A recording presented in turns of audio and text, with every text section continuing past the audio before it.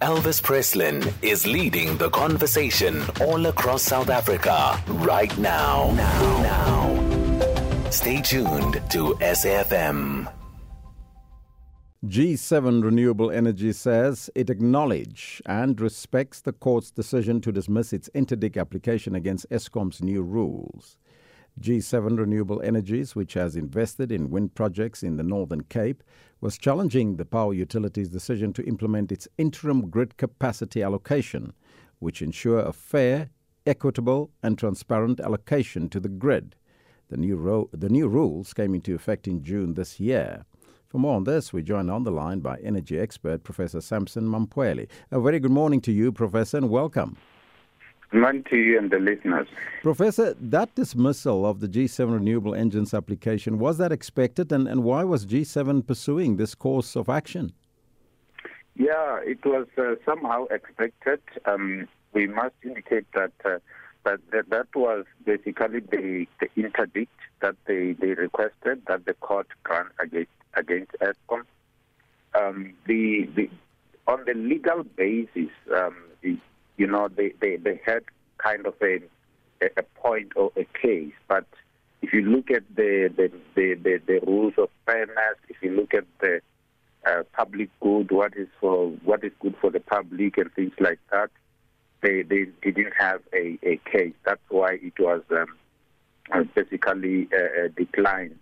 Mm-hmm. And what they were requesting is basically that the court interdicts Eskom from implementing the new grid connection rules, which are basically fair, equitable, and these rules are mainly meant to ensure that people don't hold on to grid capacity while they are not their projects are not yet ready to connect to the grid.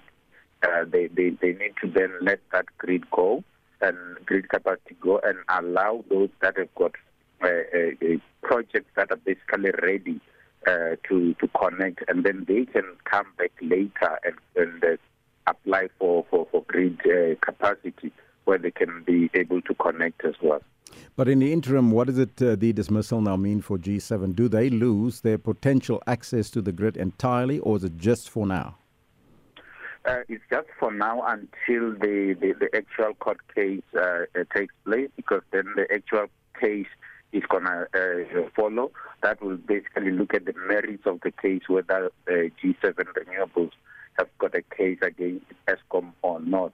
So this is just basically allowing Eskom to continue as things stand until the case is heard and then adjudicated afterwards. And why did Eskom change its rules to begin with?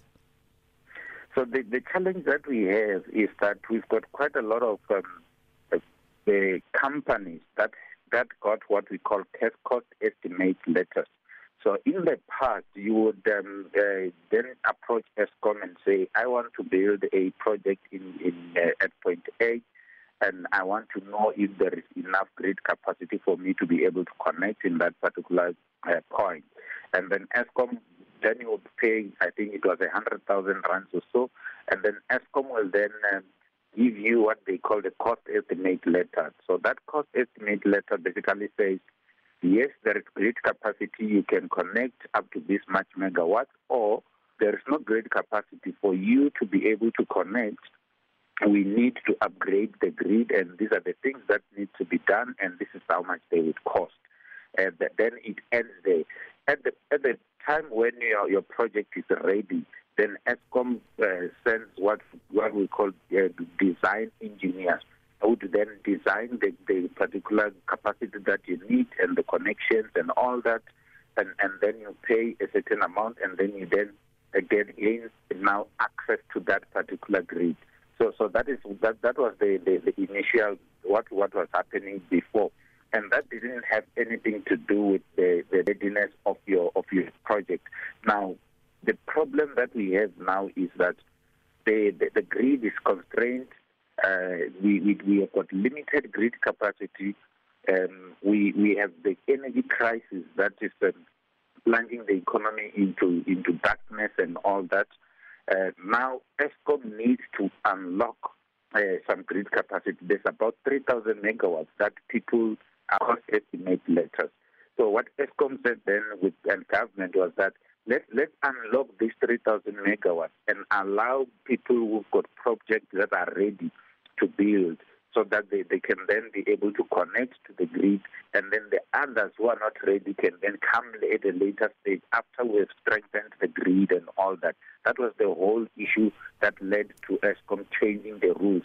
And the readiness, in terms of readiness, they've got a qualification criteria. You need to have your environmental authorization, water use license, power purchase agreement, data for primary energy, and as well as your grid capacity allocation guarantee, which is basically money that you pay to say we are now ready to connect. I thank you so much for your take. Energy expert, Professor Sampson Mamphweli. You are listening to First Take SA on SAFM.